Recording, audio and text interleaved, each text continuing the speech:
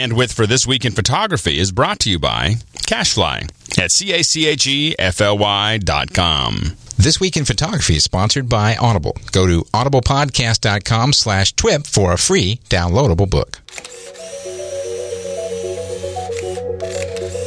This week on the show, RealViz puts it into auto, dealing with sensor spots, and a conversation with Richard Harrington about Aperture. Right here on This Week in Photography, number 25.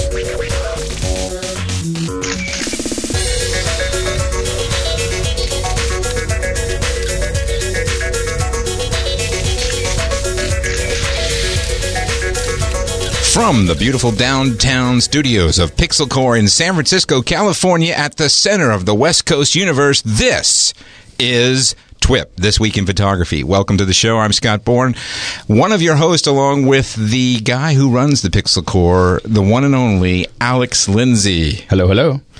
It's great to be here at the Pixel Core studio. I know it's not very light out, but evidently it's too dark for the D3. Okay. Too light for the D3. Yeah, we've got a D3 in the studio as well as our guest. And only one light. And somehow the D3 managed to worm its way into each and every show. We're going to be spinning off a new show called This Week in D3.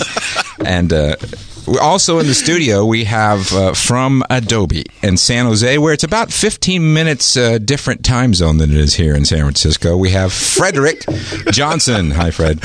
Hey, Scott. You know what? I need to clarify that 15-minute thing. I am not driving my normal car because if you've been following my Twitter feed, somebody bashed into my beautiful car just in time for summer. So I am now driving a little car that's not as fast as mine. It's about 15 minutes slower than my car. Perhaps law enforcement will want to take note of the fact that Fred sometimes moves faster than he should. Also joining us via Skype and the World Wide Web, we have all the way from New York City, one of the world's finest photojournalists and a Nikon big shot. He's all over the Nikon ads. I see his name there, so he must be somebody important. It's Steve Simon, everybody. Hey, guys. Is the D3 still in the studio? Would you quit talking about the D3? Sorry. Oh, okay. Yep. Yeah. The answer is yes. Wait. Here, we're going to do this for Steve Simon. There you go. Oh, thanks, guys. Theme music, right? Anybody got a cigarette for Steve? Yeah. All right. And from the other end of the country, also via the World Wide Web, it's Ron Brinkman from Hermosa Beach, I take it. Normally, but I'm actually... Oh, you're in Seattle. I'm in Seattle right now. Wait a minute. I'm going there tonight. How'd you get there ahead of me? What's going on? What's happening? I got the faster car. I got Fred's car. Okay. Oh, you're the one. You're up in Seattle, and I assume the weather sucks. I'm looking forward to going home to the bad weather. No, it's beautiful right now. Oh, okay, great. To Seattle's best, and got myself a coffee. It's sunny and brisk. Okay, well, it'll probably change by the time I get there tonight. I think I'm in Seattle, I think. I'm in New York, and it's pouring rain. Okay, that's better. And we're going to bring in a little while, Rich Harrington is our special guest. He's the principal author of the new Aperture 2.0 book. He's one of the finest photo software and actually software trainers in the world. I've seen him work, and we're going to have him on in a few minutes. Also want to say that our incredible producer, Aaron Mailer, is in the background listening so that he can get good show notes. So we're very excited to do this show. We got a lot going on. I want to say we have a winner in the link contest, and that's been announced on the blog. The new link contest, however, is still now available. That's a Drobo win. You win a Drobo. If you link to twipphoto.com from your blog or website, you will be eligible to win a Drobo if you're 18 years or older and live in the United States. Now, I have to apologize. I got a little snarky with some people on the blog because I've been asked this question about 2.7 kabillion times. Yes. I'm going to say it one more time. The reason you have to be 18 is that it's legal stuff. It's a contract to enter a contest, and our lawyers require that. And you have to be a U.S. resident because games of chance are illegal in something like 25 countries, and since their statutes and laws are not available to us in English, we can't figure out which. We have to post bonds in 45 different jurisdictions. For instance, in the province of Quebec, we would have to post a bond. A bond I know. We'd have to post a bond of $150,000 US in order to give away a Drobo. We ain't going to do that. No. So you should do that for my fellow Quebecers. You write me that check, Bubba, and we'll take care of it. Anybody who would like us to make our contest available in Canada, simply send a check to Scott Bourne for $150,000, and we will do it. However, we hope that you'll link to us whether or not you win the contest, because we're looking for you to say, yeah, I want to support you guys, because there is a lot of work by a lot of people that goes into the show. But anyway, link to us, and in 3 months, we're going to announce the winner of that. You could win a Drobo, which then, of course, would give you an opportunity to be Drobotized. Well, and feeling droovy. Feeling droovy. That's what when everything is safe on your Drobo, you feel droovy. That's very good. So we got some news. We do. We got Adobe Photoshop Express public beta adds Flickr support. Wait a minute. Has it added it? We better ask Fred Johnson. Fred. Because there seems to be a trend here. We make a release, then we don't make a release. We issue something. The lion's den. How did I know this was going to come? It's not even my product. And wait. Can I act like a Fry's employee? That's not my department. You want printer paper? That's over in aisle 17. Yeah, you ask him. I'm aisle 16, Bubba. Get out of my face. Well, I just don't know. I haven't had a chance to check. It's a legitimate question. I got a press release from your fine PR department saying it's going live at 7:01 p.m. About an hour later, I got a press release going, no, it's not. Yes. So where are we? Is it a yes or no? Almost. So let's just say it's imminent, and any moment now it should be out. We're just trying to make sure it's perfect. It looks going to be cool because one of the things missing from Photoshop Express originally was the Flickr support, so it should be exciting. Well, it's great. I mean, when you look at an online tool, it seems like you'd want to be able to publish to the online sites. Well, they had some other export plugins. They just didn't have the Flickr deal worked out. Right. Yeah, so it had Facebook and some other plugins like that built in. So also, and I'll grab onto this one. RealViz joins the Autodesk universe. So RealViz makes Stitcher for those of you who are doing panoramas, and they make a lot of other things. They make match moving software, retiming software, and what they call photogrammetry software. And they've been bought, or their assets have been purchased by Autodesk, and so it looks like we're going to see a lot of discontinuation of software. Autodesk is going to kind of move them into the Borg, and the Borg, yeah, exactly. Well, it's the Autodesk Borg, and so they're going to discontinue Stitcher Pro, Stitcher Unlimited, StoryViz, some of the other hardware and software bundles. Student versions of Image Modeler and Stitcher are no longer going to be available, and so it's going to be. All your Stitchers belong to us. Yeah, exactly. Right now. We'll see how it turns out. Ron, do you have any opinion about this? Well, they are the Borg, it seems. They're on a buying spree. I mean, I was never a huge fan of the RealViz stuff, just because I always found the interface a bit kludgy. Yeah, well, it's one of those things that it is. We use a lot of RealViz products, and it is one of those things that they were very quirky, but oftentimes did it better than anyone else. You know, and so like for image modeling and so on and so forth, especially, we were really happy with it. Though we're now doing some other tests of other software. We haven't ever had a real close relationship with Autodesk, and so we're assuming that we're not going to use that software anymore. By the way, if you hear an occasional clicking sound in the background, that's not a special effect we drop in via GarageBand. We just bring our own special effect guy, and he just sits there and clicks the camera click every once in a while to make this sound like a photography show. Thank you, Fred. I think the D3 is trying to say something. Trying to tell us. It's not, the D3. It's like some tribes in Southern Africa. It's mostly just a lot of clicks. I just don't. I don't want to alarm anybody, but I noticed that the D3 has sort of wormed its way over to the side of the table and put headphones on. Okay, so what happens is that's the big problem when you're shooting there is that you'll start firing off, and then people start talking to the camera, and the camera just starts talking to them. Just so everybody knows, from an equal time perspective, I'm going to bring my brand new infant Canon 1DS Mark III into the studio next week. So there will be some equal time. You Suck at Photoshop wins a People's Voice Webby Award. Have you seen You Suck at Photoshop? I have. It's hilarious. Love it. It's popular and funny and often true. Yeah. Based on some of the images I see.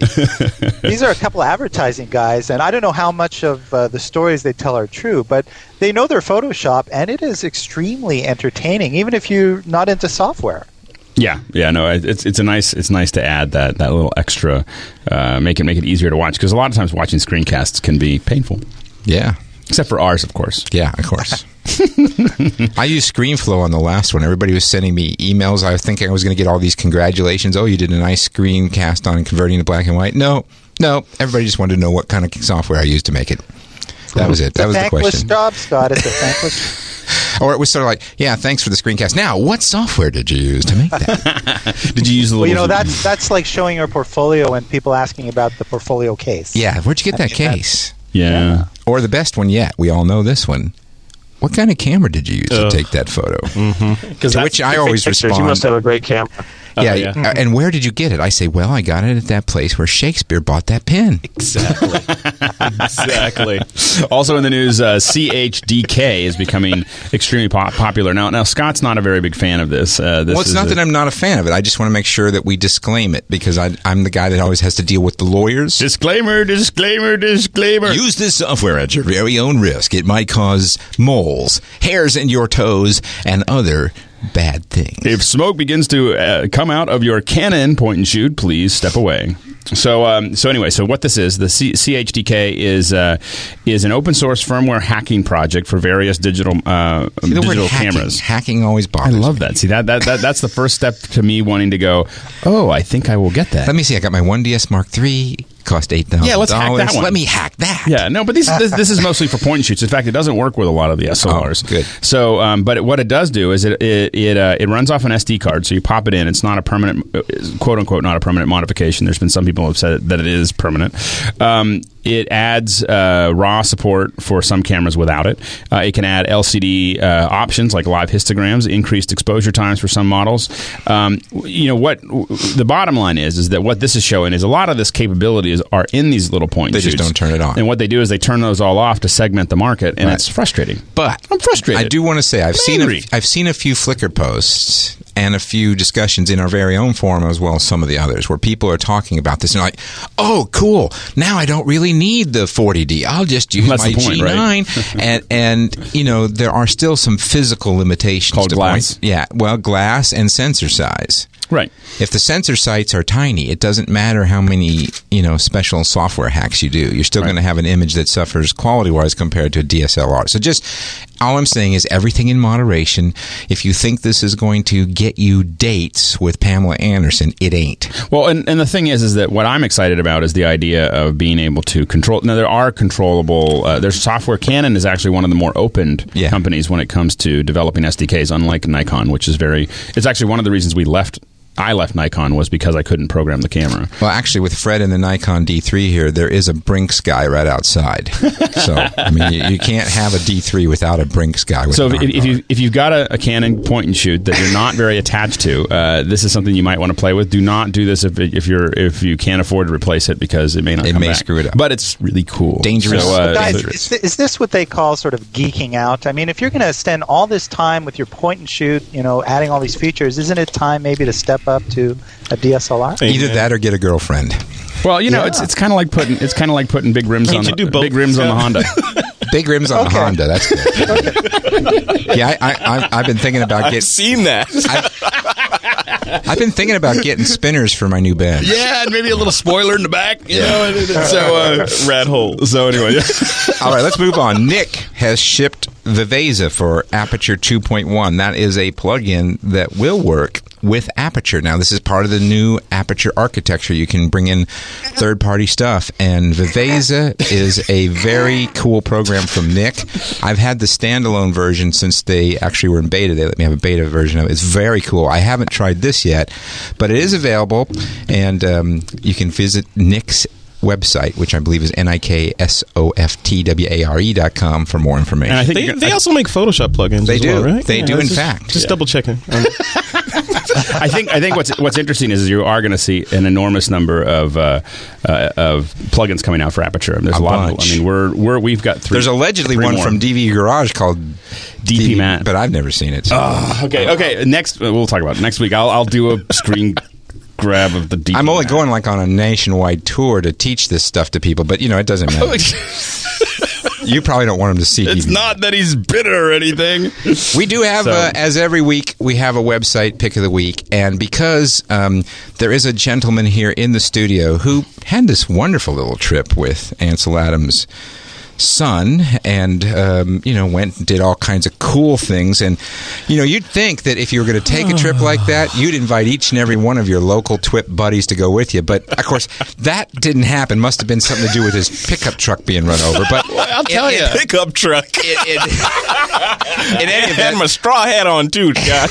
our website pick of the week is in honor of Ansel Adams, and we'll get more to the best of that inside joke in a minute. It's at www.anseladams.com. If you'd like to get some, very large and very high-res pictures of Adams' work, including some vintage and rare originals, you can get there. There's a cool biography and some anecdotes. Now, the thing that's striking about this website to me is how high-res these photos are. They're kind of scary high-res. I'd be afraid to put my stuff out there that high-res. You can make prints from this stuff. So, anyway, we're doing our site of the week that's 3 sites. We're also going to mention the fact that you may not realize this, that Ansel Adams has his own blog. He does. And if you go to the About Me page, you'll see that, he says his age is 106. And he's now taking pictures of heaven. He's Ansel Adams Gallery blog. And they're very high resolution. On blogspot.com. We'll have a link to that. 12.1 megapixels, I think. We're going to mention that digital yet? We're going to mention that there's a great Wikipedia article on Ansel Adams. And lastly, the New York Times has an incredible, and I do mean incredible, feature-rich thing on Ansel Adams at Yosemite, where there's interactivity behind the photos. We'll have links to all of these in the show notes. And yes, I know we did a side of the week that was 4 sites, and I realize that's cheesy, but we couldn't pick, so we did it, and because it's our show, we can. So we have a Flickr challenge, didn't we? We did. We had a winner. A winner. Our challenge was for the car. Have a challenge. Now, I want to remind you, Ron Brinkman owes somebody a new car, and remember that, Ron? Did we lose Ron? Did we lose Ron? Oh.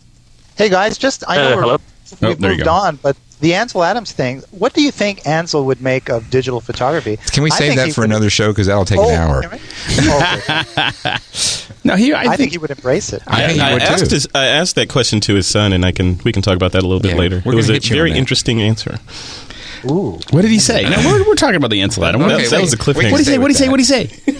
Come on. Michael Adams, General retired Michael Adams, USAF. He said that Ansel, I'm paraphrasing here, but he said that Ansel Adams, his dad, would embrace whatever tools were necessary because he was not so much about the process, although he was known for that, but he was more known, or in his head, it was all about the visualization or pre-visualization of the final image. So if there are tools out there to let you get and create really good photos, he would have embraced them. So you went down and you saw the son of Ansel Adams. I did. At Ansel Adams' house. Yes, in Carmel. And that's located very close to San Francisco, isn't it? It's about 2 hours south of here. Wouldn't it taken much for you to call me and have me get right down there, would it? How did I know that he was leading me down that path of destruction? Scott rolled out of the wrong side of the bed today, man. He's feeling a little froggy today. Yeah, he's a little. So hopefully he'll be nicer when we talk about the challenge. Now, did you just overlook the fact that we were here? No, that would be like inviting your friends along to a trip that you were invited on. I was a guest on that trip. Okay. I wasn't the primary. That's legit. That's legit. Just wanted to remind you that, he's going to be a little nicer to the winners. Please be nice to me. Please. I was just joking.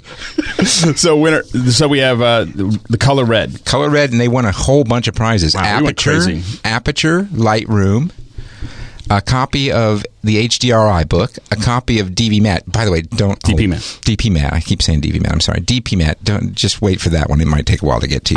And then all that stuff is going to go to. Are you ready for this? Is it Bonanza?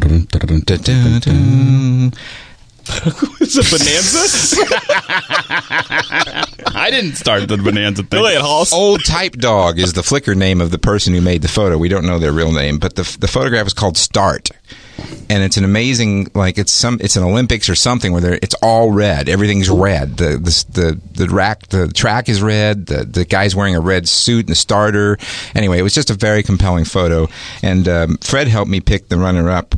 which was red bed. It's apparently a bride getting ready in a red bed. Yeah. And it's very, very, very well done. I might have picked that for the winner, but as you know, when we do the weekly challenge, we like to encourage people to actually go shoot, and since that was an older photograph, it made runner-up. If we're going to give preference to people to go shoot for the challenge, but that was a darn good photo. Yeah, it was beautiful. Love her smile in that shot. And as Max Smart would say, missed it by that much. And we have a new challenge. It's doors. And we're giving away, unless somebody wants to kick in to match, we're giving away one copy of Aperture again for this particular contest. I'll wait a second just in case there's something coming from Fred. And a copy of Lightroom. Oh, how did I know that one? See, I was looking at the picture of the red bed. Come on. I was captivated by her smile. You're going to get a copy of Lightroom and Aperture if you're the winner in the next contest. And what's great is we're going to slowly give out lots of Aperture and Lightroom, and everyone will be able to compare for themselves. That's right. So. And I do want to mention the Aperture copy is an NFR copy, and it's the full version, 2.1. It is not upgradable. In other words, if you want to buy an upgrade, you'll have to later. But if you you have the current version in its full glory. You can upgrade incrementally for free, but when they do the big like 3.0, it will not be upgradable. It's an NFR copy, meaning you cannot put it on eBay. And Scott, for the Lightroom copy, I'll give them a choice of they can either get the currently shipping 1.4.1 version of Lightroom, or they can opt to hang out a little while. Wait for 2.0. And wait for 2.0. Oh, that's very nice. How long do they have to wait? An unspecified amount of time. We can't announce that until a certain date. Sometime in 2008. I thought I had him. Press trained. I would have gotten away with it if it wasn't for those meddling kids. We also had a poll question proffered by Alex Lindsay. How do you listen to TWIP? And surprisingly, Alex, people... Oddly enough, 92% listen to on their iPod or iTunes. That couldn't have anything to do with the fact that we don't make it available hardly any other way, does it? Well, we're talking about other ways to do it. Okay, just new poll is up on the blog at twitphoto.com, twitphoto.com. The new poll is there, and it is, how do you manage your library? This is interesting because we're talking about, are you using Aperture? Are you using Lightroom? We also threw in the other people, actually, Bridge is still part of the Adobe family. Threw that in there. Yep. We threw in the new Microsoft-owned iView Multimedia Pro, a couple other choices. Cardboard box. Yeah. I mean, Expressions, right? Expression, yeah. And so we threw in a bunch of choices, iPhoto. So we'd like to know. We want to see, and right now it looks like it's kind of Aperture and Lightroom and iPhoto are about a quarter of the votes each. They're the big three so far. And we'll be looking forward to how that... And by the way, there's so much feedback on the polls. We're going to start doing them every week. I like that. Yeah. We were doing them every 2 weeks, but there's just way too many poll questions people wanted to ask. Right. So, every week. Why don't we bring in Richard? Because he's sitting there patiently. Speaking of Aperture, we got a guy on the show that knows so much about it, he wrote the book. Thank you, sir. All the way from the Washington, D.C. area, Richard Harrington. Welcome to This Week in Photography. Glad to be here. Thanks for having me. So you're the 2.0 guy. We have the Aperture 1.0 book came out. And yep, it's actually Aperture 2 because it'll include 2.1 and 2.0 and all those things. So you guys decided to redo the book, Richard. What was your main goal? Well, the thing that sort of drove that was that obviously it's a mature product, and the product has changed dramatically. Really, we were seeing a lot of different categories of users. When Aperture first came out, it was squarely targeted at professional photographers, but along the way, a lot of people have started to migrate to it through the iPhoto path. And so we really wanted to take the book and not just teach the software, but really teach people who maybe didn't have the benefit of knowing a professional workflow of the normal steps that you would go through to go from field to archive, and teach them a logical way to work with their images using the software and help them move through, in a nice, easy way. So we restructured the book to really match what the three authors felt was a great workflow that a real photographer would use that would help them make it easier to find their images, easier to sort them, easier to back them up, easier to share them with clients and, get final prints made. So that was really the driving goal, was to just sort of, step back a second and reorganize it around reality. Now, you worked on this with my T3 teacher, Orlando Luna, and Ben Long, right? Yes, yeah. All three guys worked on it. It was great. So it's pretty much an all-star cast there. It's an all-star cast. Yeah. A lot of brain power there, and it was humbling because everyone had their own strengths, and it was really interesting to just to have your ideas challenged and refined by three people. Which I always like co-authored books when you have good co-authors and they know what they're doing, and everybody respects each other, but it's willing to say, I think we could do it better if we did this. It forces it. It makes you try harder to have really good material. Now, Richard, what's really your photography background? I mean, what do you take most of your pictures of?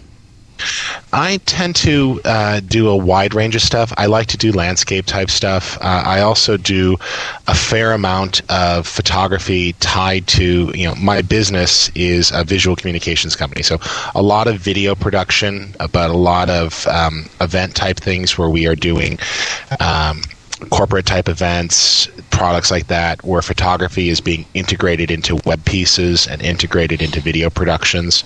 So it's a wide range. I mean, I do a lot of just different styles. When I'm personally shooting, I like to go out and shoot architecture, and I like to shoot wildlife personally for my fun stuff. Hey, well, I like to shoot wildlife too, Richard. We have that in common. Now, what kind of gear are you using? I recently graduated to a D300 from a D70, so not the highest end in the world, but I'm quite happy with it. Variety of lenses. Start trying to get better with actually making multiple flashes work together. I recently had a chance to sit down with Moose Peterson and Joe McNally at a Photoshop World recently and just watch them work with flashes and try to get a little bit better at using my speed lights to do things. Did a fashion shoot that they were running, which was fun. And just different styles. I've done a lot of panoramics through the years. I've dabbled in QuickTime VR. I certainly enjoy VR. And, play with photo merge over in Photoshop, things like that. I like panoramics. I like getting out there into nature, things like that. Rich, how does being a photographer impact you when you're writing a book about a piece of photo software?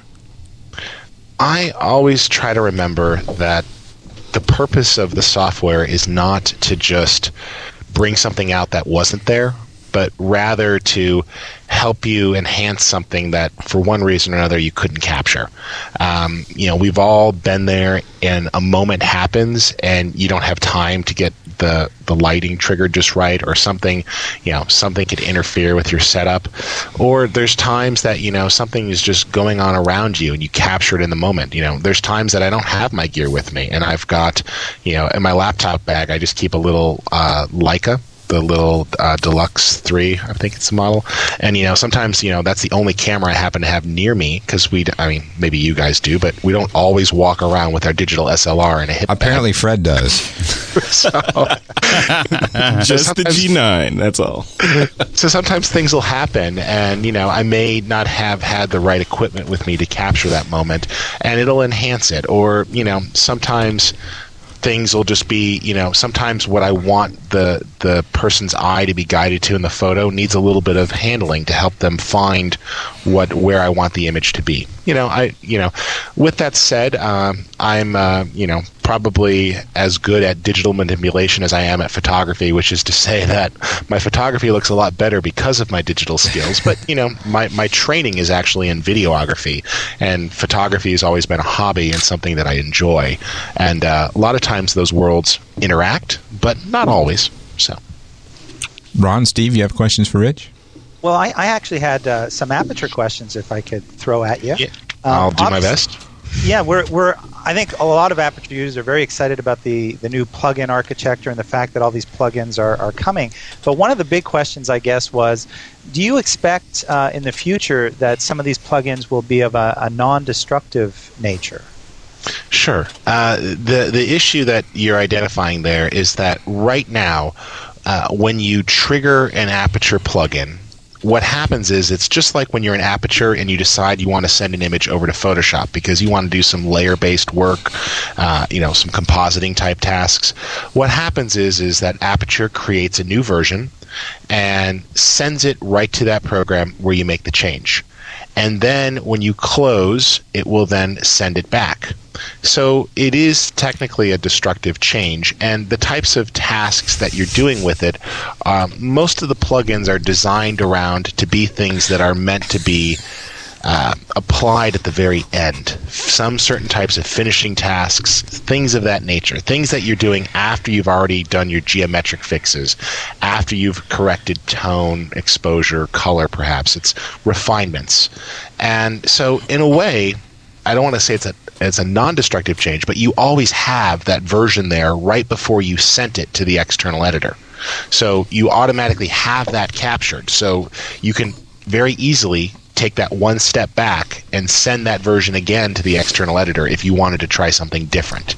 So will it eventually be non-destructive? Well, you as I know that it's pretty hard to look inside of the mothership and see what's going to happen, let alone get anybody to comment on it. And I don't work for Apple, so I'm sure that that's the intention. I mean, we saw an incredible amount of new adjustments being added to this version of Aperture, which is great. Vibrancy, some of these changes that are in here, definition. So I know that there's been an obvious focus in adding more features that are non-destructive, and we do now have features that are, in a way, brush-based, like the ability to heal and some of those sorts of things that are in there. So I think that, if you look at what's been done, we've already got non-destructive brush-based things with retouch and those sorts of things, repairing and cloning. I would think it would be a logical extension, but obviously creating those takes a lot more time than creating something that functions as an external editor. Rich, let me ask Alex something related to that. Now, Alex, I've heard you talk about this, and you are a plugin developer for Aperture. Your position has seemed to be, and correct me if I'm wrong, that that's not a big deal that it's destructive. Well, I think that different plugins want to be different things. When you look at the spot correction that's available in Lightroom, it's very, very difficult not to want to have that in Aperture.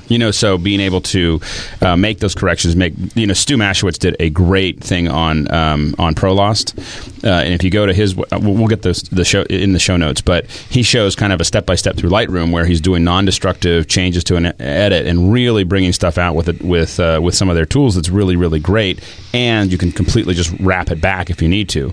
On the other hand, there's a lot of things when you're doing things that are more complex with a bunch of images that I just don't. It would take a lot more coding for us to figure out a way to do that non-destructively. And there's part of what we'd like to do at times is be able to get that and do the work to it and then send it out. Now we can still have. There's a lot of different ways. For instance, when we eventually get Conduit into Aperture, which we're working on right now, I think that we're going to be able to save the operation that we did, so it can be reopened very quickly, and the same operation can be adjusted and so on and so forth. Well, Rich, aren't you able to, before we had lots of these fancy things like layers in Photoshop back in the old days, we just saved versions. You can make saves to these. You can make as many versions as you need, and the important thing to remember with the version that I like is that it's not actually saving a whole nother file. So all it's saving is the instructions of what you've done to that file. Yeah, it's just a data set. It's just XML data. It's just like 8K, right? Well, not when you're doing the plugin. And with the plugin, you get a whole new image. No, but when you're doing all those other changes, it's very simple. And I find that some of the adjustments that are in there can be used for unintended purposes. Like some of the vignettes, you can do some pretty cool things. And the ability to do the color controls now is absolutely amazing. How you can go in and you could start to work with and modify, some of the individual colors on a per color basis goes really far. Yeah, and I think that I will say that the way that Aperture works right now is the way a plugin works in Photoshop. When we have as a plugin architecture, that's when we get something, we're given an image and then we send it back to the layer. So it's a very similar pack. I do think that Aperture needs eventually, someday in the distant future, probably very distant future, we might see an SDK from Lightroom. Are you tossing that to me? Can I make a comment now? Been over here biting my lower lip to bloodiness. We're interviewing Rich about his book on Aperture. Feel free to talk, Fred. Oh, of course. No, I just wanted to make a quick distinction, and I know where what the context is, but just in the Lightroom world, what the Lightroom team is focused on in terms of, because we get this question about plugins and when are you going to allow Photoshop plugins into Lightroom, and non-destructive versus destructive workflows. On the Lightroom side, what the team is building is a completely non-destructive workflow, and that's been the inhibitor towards allowing third parties to create plugins that do all sorts of fancy things, because they're really focused on, and they fundamentally believe that photographers want a non-destructive workflow from beginning to end. They want to be able to go back to their bird shot later and tweak the clarity on just the eye later, and not have to worry about having rendered a TIFF out, or encompassing the hard disk space that would require sort of creating multiple versions of those TIFFs. So to that end, that's why Lightroom currently doesn't have that plugin. We haven't opened it up to the world to create plugins, because that would entail creating that intermediary flattened file. It's really some of the same reasons why Aperture didn't really originally have plugins, but I think it was just a matter of listening to the feedback that many people decided that they wanted to allow plugins in there. And it's still, I regularly use Photoshop, and it's very nice in Aperture to be able to send images to Photoshop. Neither of these programs, Lightroom or Aperture, is saying you don't need Photoshop. It's just saying about 90% of the problems that you're going to have with your digital photographs can be fixed with these tools, fixed quickly, especially when you have high volumes of images and you want to lift the adjustments from one image and apply it to several other shots that have those same needs. And that's really what these tools do well, is let you quickly process and fix 90% of the issues you have. And then if you need to, as what Aperture identifies as well, go ahead and send it to Photoshop if you need to, or send it to another external editor. You could specify any external editor you want in Aperture and send to it. And that just makes sense. No one's saying you don't need Photoshop. Yeah. And there's where the similarities are as well. I think on the Lightroom side, we believe that as well. So non-destructive, you're doing most of your edits within Lightroom, and then when you need to do some fundamental heavy pixel pushing, you invoke Photoshop, you do that, and then you bring it back into Lightroom as a version. So there's some overlays in the workflows there. What we have here is actually the traditional photographic dichotomy. Throughout my photographic career, in the old days, it was like, do I expose for the highlights or do I expose for the shadows? Which am I going to give up in this photo because it's beyond the dynamic range of my camera? Back when we had film, Fred. You're not old enough to remember that. Come on. Just kidding. But, here your choices are. You can go with Aperture and get full third-party plugin support and use cool things like this Nik software, which, by the way, all the Nik stuff I've played with is awesome. I have every Nik product, every single one. They're all cool. Yeah. Being able to get to that, you can make that choice, and you do give up the non-destructive workflow, or you can stick with non-destructive, but you don't get access to all the good stuff. So it's just like everything else in photography, you got to make a choice. And the great thing is if you listen to this show enough, you end up winning a copy of both, and you get to make your own choice. Make your own choice, figure it out. So. Ron, did you have any questions for Rich? Or any comments? Yeah. Hey, Rich, I'm in kind of a dodgy Skype connection here, so hopefully I hold out. But I was wondering if you'd cover any kind of sort of workflow, organizational workflow, because that's the thing I seem to get asked about a lot with Aperture. Say that again. Say the whole sentence again. We lost you. Yeah, I was just wondering what you cover in the book in terms of workflow for managing photographs on disk. Sure. One of the things that we get into is that process is covered pretty in depth. So, in the beginning, we focus on the idea of, setting up your projects, and within projects, taking advantage of folders and albums and smart albums to very quickly take a large project and get it down to just you want, tying that metadata into all the organization. Then when it comes time to actually starting to move those things out of your library, we very much cover things like using vaults, where you can set an automatic backup to back up large quantities of your image, your entire library. We cover how to export individual libraries so you can then share those with other users or move them between systems. We have a whole appendix all about the workflow of having multiple machines, where you can move libraries from one machine to another, and really your strategy. And we give equal treatment to the two types of ways that Aperture handles images, where you can use a managed library, where Aperture pulls everything into its internal libraries and it's sort of a packaged up file, versus reference libraries, where you've already done the organization with another program or manually, and how you can really keep those in the existing folder structure you have. So we give equal weight to both approaches, realizing that many users don't already have a photo library that they've organized and don't want to move it in, and we give honest advice about the pros and cons of each method. Plus, one of the things we did that I'm really glad we did is we talk about how, if you are an iPhoto user, like I saw in your survey, about 25% of your audience is using iPhoto, how you can access your entire iPhoto library or even pull in individual events or albums right into Aperture and have those either be referenced or imported, so you can make that transition gradually. So it's not okay, I'm going to make the move now, click the button, I'm nervous. So I think there's a lot of that. And then we put a whole bunch of stuff in on really delivering the images, printing, ordering, books. And one of the things I think you'll like, Scott, is the idea of showcasing your work. So using the different web journal type tools, the web galleries, which work on the iPhone, work on the Apple TV, and then touched on iDVD and Keynote for making other types of slideshows that you could take with you. So we really put a lot of emphasis in there of getting things in and out with multiple types of workflows to address the different users' needs, which I think is one of the things Aperture was knocked very early on for. Was many people didn't like the fact that it gave you a managed library, and they wanted a more open system, which it now has, and we give equal weight to. Yeah, I think, and also, by the way, I think the interesting thing is a lot of people are running back to the managed library now because they miss not having to worry about it. But hey, we're out of time, Rich. I am very excited to see this book. I apparently have a copy on the way. I'm looking forward to reading it. We will, of course, in our show notes, put a direct link to Amazon.com where you can buy a copy of Rich's book. And if you want to throw a copy in for your giveaway, I had gotten them to promise to give you an extra one. That Okie dokie. Yeah. Thank you. So we'll make sure that we get one for Alex too, so you don't have to fight with the giveaway. Oh, thank you. So because Wait a minute, what about me? No, you don't get one. Sorry. You don't get to have the book.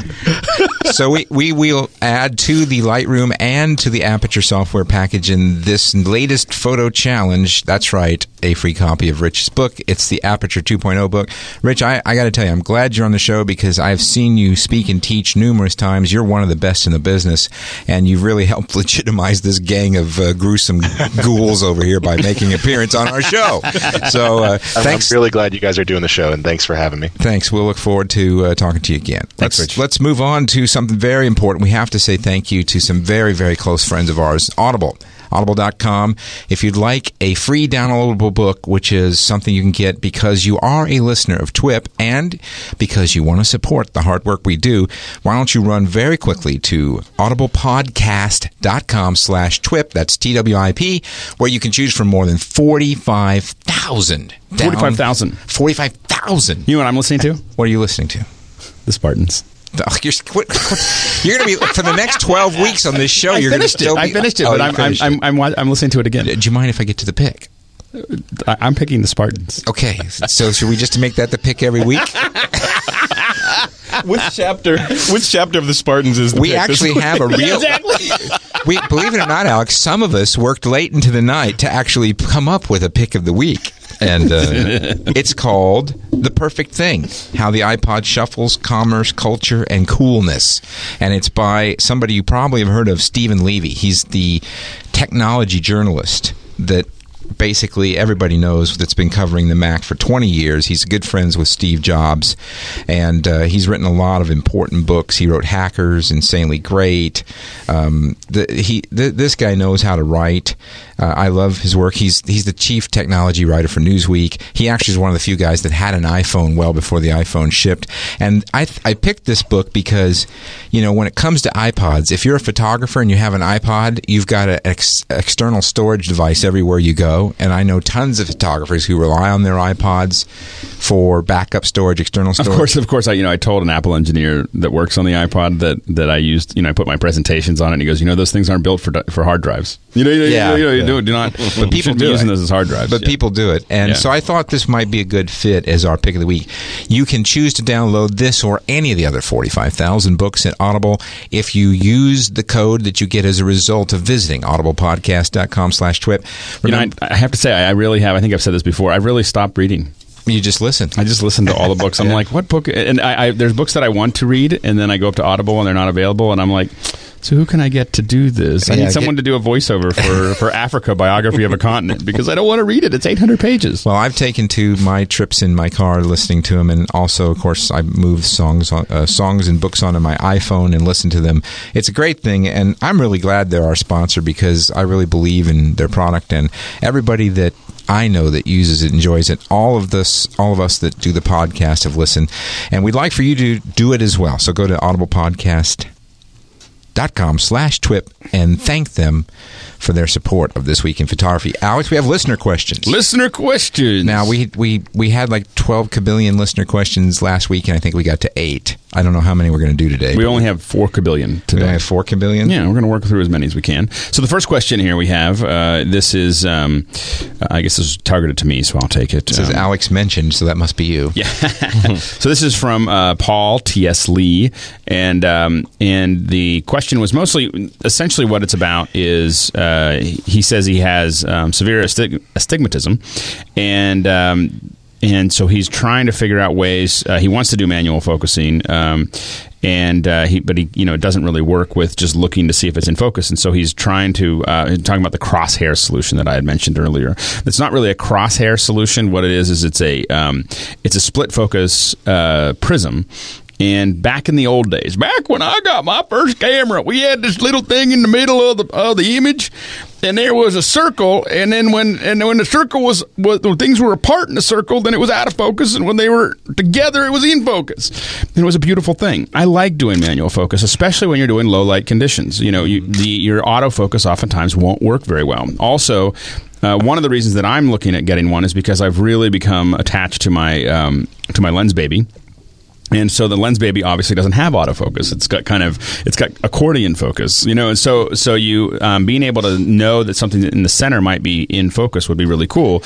But because we have all these auto cameras, they took all of those features out. Well, it turns out you can get a clip or a sticker. There's a variety of different ways of doing it to put onto your mirror of an SLR. Now, the thing that I'll say is that I'm getting to the end of I'm deciding to buy a new camera, so I'm going to get one of these for my 20D. This is another one of those like the hack that we were talking about with point and shoots, starting to add things to your mirror in your SLR, is a good way to break it. So you just kind of take that into account, and I like living on the edge, so the 20D is near the end of its life cycle for me, and so I'm going to start playing with it. Alex's 20D, which I've seen with my own eyes, resembles scarily a Humvee.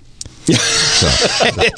With spinners, right? It's been, but it's So anyway, and it's a little beat up. It's so there's 2 companies that I know of that make these options. One is cat'sEyeoptics.com, and we have links in the show notes, of course, because we have links and notes to absolutely every word that we say, thanks to Aaron. So then there's also, I think it's Huda Screen. Huda know. So anyway, so HudaScreen.com also has a variety of screens. These are for Nikons, Canons, Pentax, all these different ones. And so what you can do is you can add these to the mirror, and then you actually get the old-fashioned split focus on your mirror, and you can, if you want to do manual focus, this is a way to add that feature that was removed. So, Alex, are you suggesting take one of your I'm holding up the quote signs, your old SLRs, and modify it and use it exclusively as a Lens Baby, sort of like when you modify a camera for infrared? Well, no, I'm gonna use it for everything. I mean, I'm just gonna have the split on there. And the thing that I find is that sometimes the manual focus actually works better than the autofocus, and sometimes I like to have that control, and especially in low light, you want to have manual focus capability, and it's really hard for my eye anyway, to know that I'm in focus when I'm looking at it, and so I really want to have those tools back, when I'm working in it. Alex, is the split an actual solution, though? I mean, if you're having trouble with an astigmatism... I don't know if it's an actual solution for him. I'm talking about it in general. I think it will be, though, because I think that what will happen is that the split focus should... when the two parts, the two halves of the circle come together, I think you should actually end up with something that's in focus. Whether your eye it'll be blurry, but they'll still be matching. So I think that it will work. I don't know for sure because I don't have astigmatism. I'm nearsighted, but I think that but it is an interesting. That's what I was talking about in more detail, way more detail, probably more detail than there's laser surgery.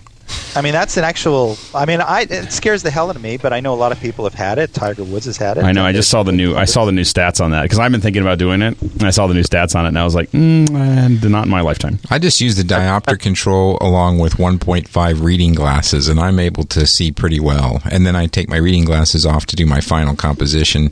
And also, some cameras, like my Canon cameras, does have a light that illuminates when you are in focus. Right. You know, whether or not you're using the autofocus. So that can be a help too. We need to move on if we're going to get to more of these questions. We have a question from Ian Nelson. He wants to know about the Sigma 24-60 f2.8EX DG lens, and he says, is a lens that comes with a lock for zoom creep a bad lens? Well, no, doesn't mean it's a bad lens. It just means it might suffer from zoom creep. Lots of zoom lenses do that. That means that the lens extends when you don't want it to sometimes. You just have to be careful. The higher quality lenses tend not to do that, but a big heavy lens, like the Sigma 3-800 lens that I used to have, it didn't matter. It's so big that it would creep. And then he says, I hear that this is just as high quality as its Canon L counterpart. I doubt it. I don't think anything's as high quality as the Canon L lenses from any of the third-party markets. Doesn't mean they're bad lenses, though. They could be very good, very high quality. I just don't think they're quite as good. That'd be just my thing. And then last question, he has 3 questions. He wants to know, in freezing temperatures, if the camera freezes, is this bad? And the answer is yes. Wait a minute. I don't understand the question. Ian, yes, it's bad. And if it does freeze, yes, what you want to do is let it unfreeze completely without touching it at all, not turning it on, not doing anything to it. But yes, we generally want to avoid placing our cameras in freezers.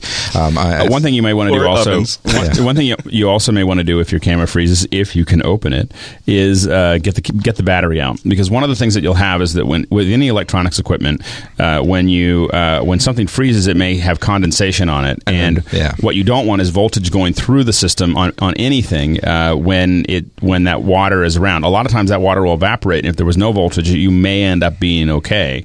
But if you have voltage running through it, you may short it, and then it's really dead. If you have a frozen camera, is that old trick of putting it in a sealed plastic bag? The condensation forms outside the bag and not inside the bag, that helps. Where all the camera components are. So that's one other thing when you're shooting. Where I used to live in Edmonton, Alberta, during the peak of minus 40-degree winters. Ooh. My advice is, if you live in a place like that, get manual cameras that don't have any electronics of any kind, and then you just let them sit outside all the time, and they're climatized. You don't worry about it.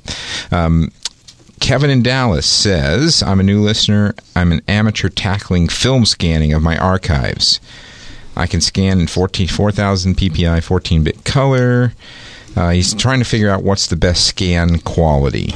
And basically, he wants to know if 14-bit buys him much compared to 8-bit. And I think the answer is yes. You want to scan at the highest quality possible.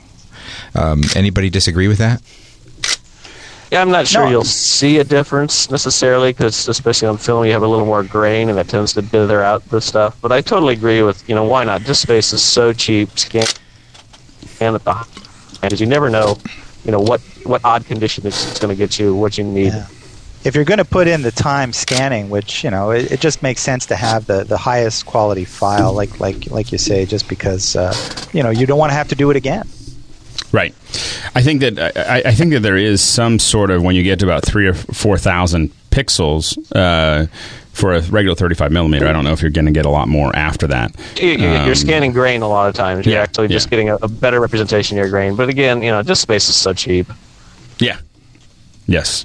We keep on adding lots of it. So I've been very connected to that. Now, we also have a question, and I think this will probably be the last question that we end up with, is sensor dust spots. So this is from Alex F. And it said, Hey Twip Gang, I got my first DSLR. I'm only 15. So I'm happy to have. He saved for a long time. He said, but I've noticed a dust spot. What I've noticed is dust spots on the sensor. It happens when switching lenses. I always make sure to do it fast and in a quote-unquote clean room. As a topic, I would like to suggest sensor cleaning. Do you do it yourself, or do you send it to somebody else? So what do you guys do for sensor cleaning? If you want it to come back dirtier than when you send it to the manufacturer. Not a good experience, huh, Scott? Not one. Not that he's bitter or anything. I don't know Well, anybody. I don't know anybody that thinks that's a good idea. Do you guys? Well, I've sent it here in New York. There's a sort of a local Nikon authorized distributor that will allow you to. They'll clean your sensor for $40, and that's fine, and they do a good job. But that's a lot of money, and I've since invested in one of those visible dust brushes, which really works. You just you turn it on, you kind of wind it up, and the electro whatever it is starts to, and then you just take the brush and just slide it over the mirror. We're going to do a video any on kind this. Of dust. Yeah, it really does work, but it doesn't work if you've got something embedded on the sensor. Fortunately, I haven't had that problem. There's another one called a sensor swab that you can use that actually is, you can take stuff off of it. But really, if you should try to avoid any situation that would have you have stuff stuck to the actual sensor. Well, keep in mind, you're not actually you're not touching the sensor. You're touching a piece of glass in front of it. Well, the sensor swab, though, Aaron, can you jump in here for a second related to that? Yeah, certainly. So you use a sensor swab, right? Yeah, I use the sensor swab kit. You buy them according to the model camera you have, because the width of the swab fits the sensor size, and it's a 2-pass thing. You drip a little of the Eclipse cleaner on it to moisten it, and you do one swipe across, you flip the swab, put it in the bottom corner, and then one swipe back. But technically, just so you know, you're not cleaning the sensor. You're cleaning a piece of glass. No, you're absolutely right, Scott. It's a piece of glass that protects the sensor. That scares me, though, putting any kind of liquid on anything. Yeah, I've done that. It gave me the willies the first time, but it worked out really well, actually. Or if you're Scott Bourne, you could just buy a camera that will clean itself. As I just did. Now, Ron, what do you do? Well, I would like to say that anything you can do to avoid putting the liquid cleaner on there. So just use your brush, first of all. Get one of those little blowers. They got the little rocket-shaped blowers that are they're awesome. Just a real high-powered jet of air. The Giotto rocket. Yeah, do not, however, use compressed air, because the accelerants will break down the rubber gaskets and destroy your sensor. Don't use a can. Yeah. Let me mention with the Eclipse cleaner, I mean, it's not like dripping wet when you put it in there. It's an alcohol-based stuff. It evaporates almost instantly when it hits the surface. So I've never had a bad experience with it, but I would offer a warning. It is a little terrifying the first time you do it. I've done it. It's not a bad way to go. The way I go is kind of crazy. I use a lens cleaning brush to clean my sensor. The old-fashioned lens cleaning brush that you buy that has, it's like $15-$20, and you're supposed to rub them on your lens to clean the lens. And what they come with is a lot of graphite in them, so I just beat them against a white cotton cloth until there's no graphite left. And the way you can tell is it starts black and it ends up white. And then this thing has the texture and feel of an eraser on a pencil. I literally just go in and rub it across the sensor. I've been using that method for 3 years. I've cleaned lots of sensors using that method with great results and no problems. I'm scared. Well, I'm going to do a video. I'm going to do a video of this. Okay, great. In fact, I'll demonstrate the sensor swab, because I have that too. And I'll demonstrate the lens cleaning brush that I have. And I'll show people. It is scary at first, but it's not a big deal.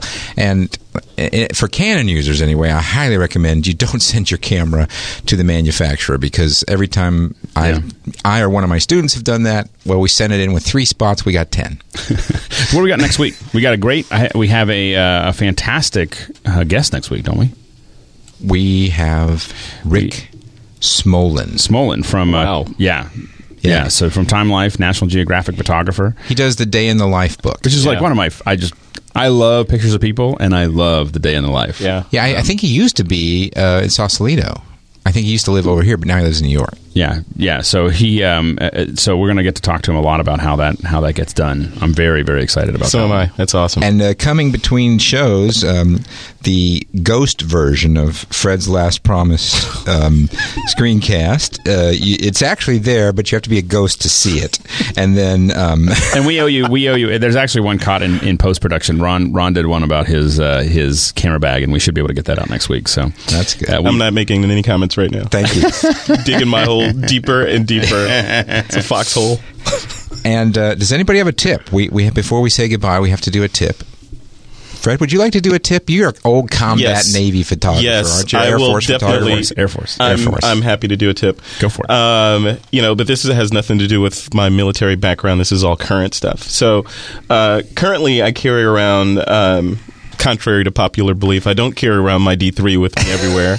I carry my G9 with me most places, and increasingly so. And Scott, I'd have to, one of your Girls Gone Geek Squad, Leanna Lahua, did a video that I saw on one of your sites with her G9. And that blew me away and inspired me to start carrying my G9 and using it for more than just photos. So now I take it around with me and shoot video of different things. I'll snap photos, and then I'll snap video or shoot video as well, and then stick that up on Flickr video. So it's the whole Flickr video experience. And if you haven't tried it out yet, I would encourage you to play with it. But it's different than a whole YouTube experience. People think why is Yahoo and Flickr doing the what YouTube has already done.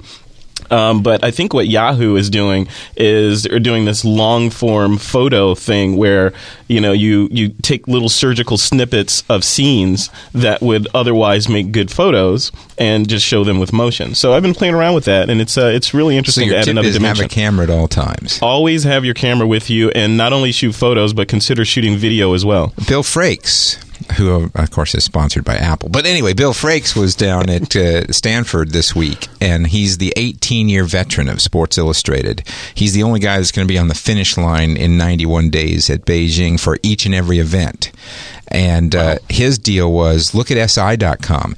They are now doing almost everything as multimedia with video, text, audio, still photographs, and he shoots video now on all of his shoots that he merges and does these great stories. In fact, if you just want to have a great time, go up there and look for the one that he did on NASCAR because it is hilarious.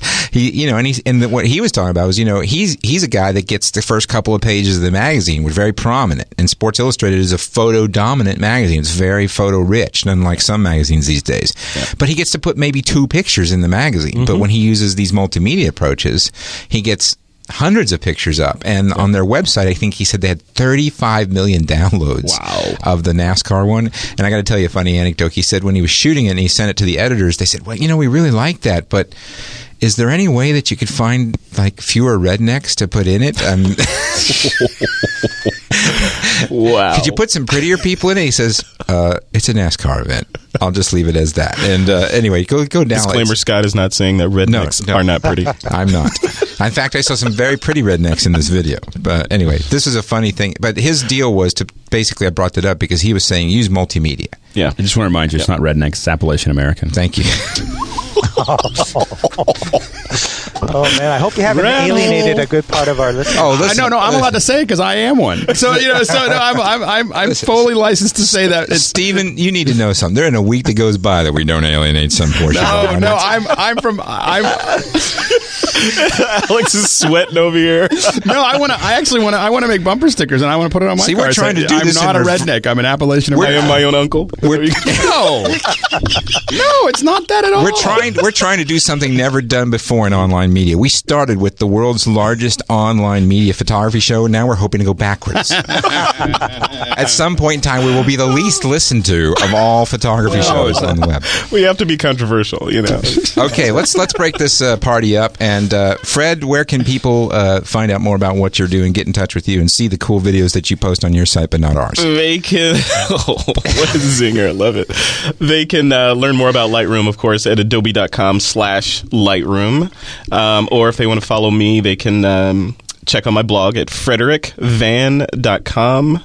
And there's also links there to my Twitter, Flickr, and Facebook personas. Mr. Steve Simon in New York City. How can people find you? Sorry to interrupt. SteveSimonPhoto.com, and also on the Inside Aperture site, since we were talking about Aperture. I had 1,000 other questions for Richard. I'll hopefully corner him in an elevator at some point. It's a 60-minute show. I know. And Ron Brinkman, are you still with us?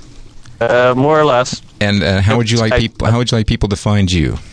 Probably digitalcomposting.com, or just on Twitter as Ron Brinkman, spelled with 2 N's at the end. And Rich, are you still online? Yeah, I think he dropped off. Rich dropped off. We'll put a link into Rich's site because he always has good information. And Alex? You can the best way is just Twitter. Twitter. Alex it's all Lindsay. about the Twitter now. It's all about the Twitter. Alex Lindsay. Just Alex Lindsay at Twitter. And my Twitter is Scott Bourne, all one word, ScottBourne. And what I'd really like for you to do is visit our blog, twipphoto.com. I actually got an email from someone who listened to the podcast the other day, didn't realize we had a blog. You think? Actually had the blog before the podcast, twipphoto.com. If you're not reading the blog, you're not getting everything out of the show that you can because it's a combined presentation. Also want to mention, we do have a Flickr discussion group with 4,200 people roughly in it now. And we also have the critique group, almost 2,000. We have the contest pool, which has jumped up to about 1,000. You can enter their new contest doors. There's all kinds of stuff going on. And it's a community because of you. We appreciate having you in there. Aaron Mailer, the world's best podcast producer and show notes taker. Thank you for being part of the show. Thanks to Audible for sponsoring us. Thanks to you for listening. And that's it for this episode of This Week in Photography for now. The lens cap's going right back on.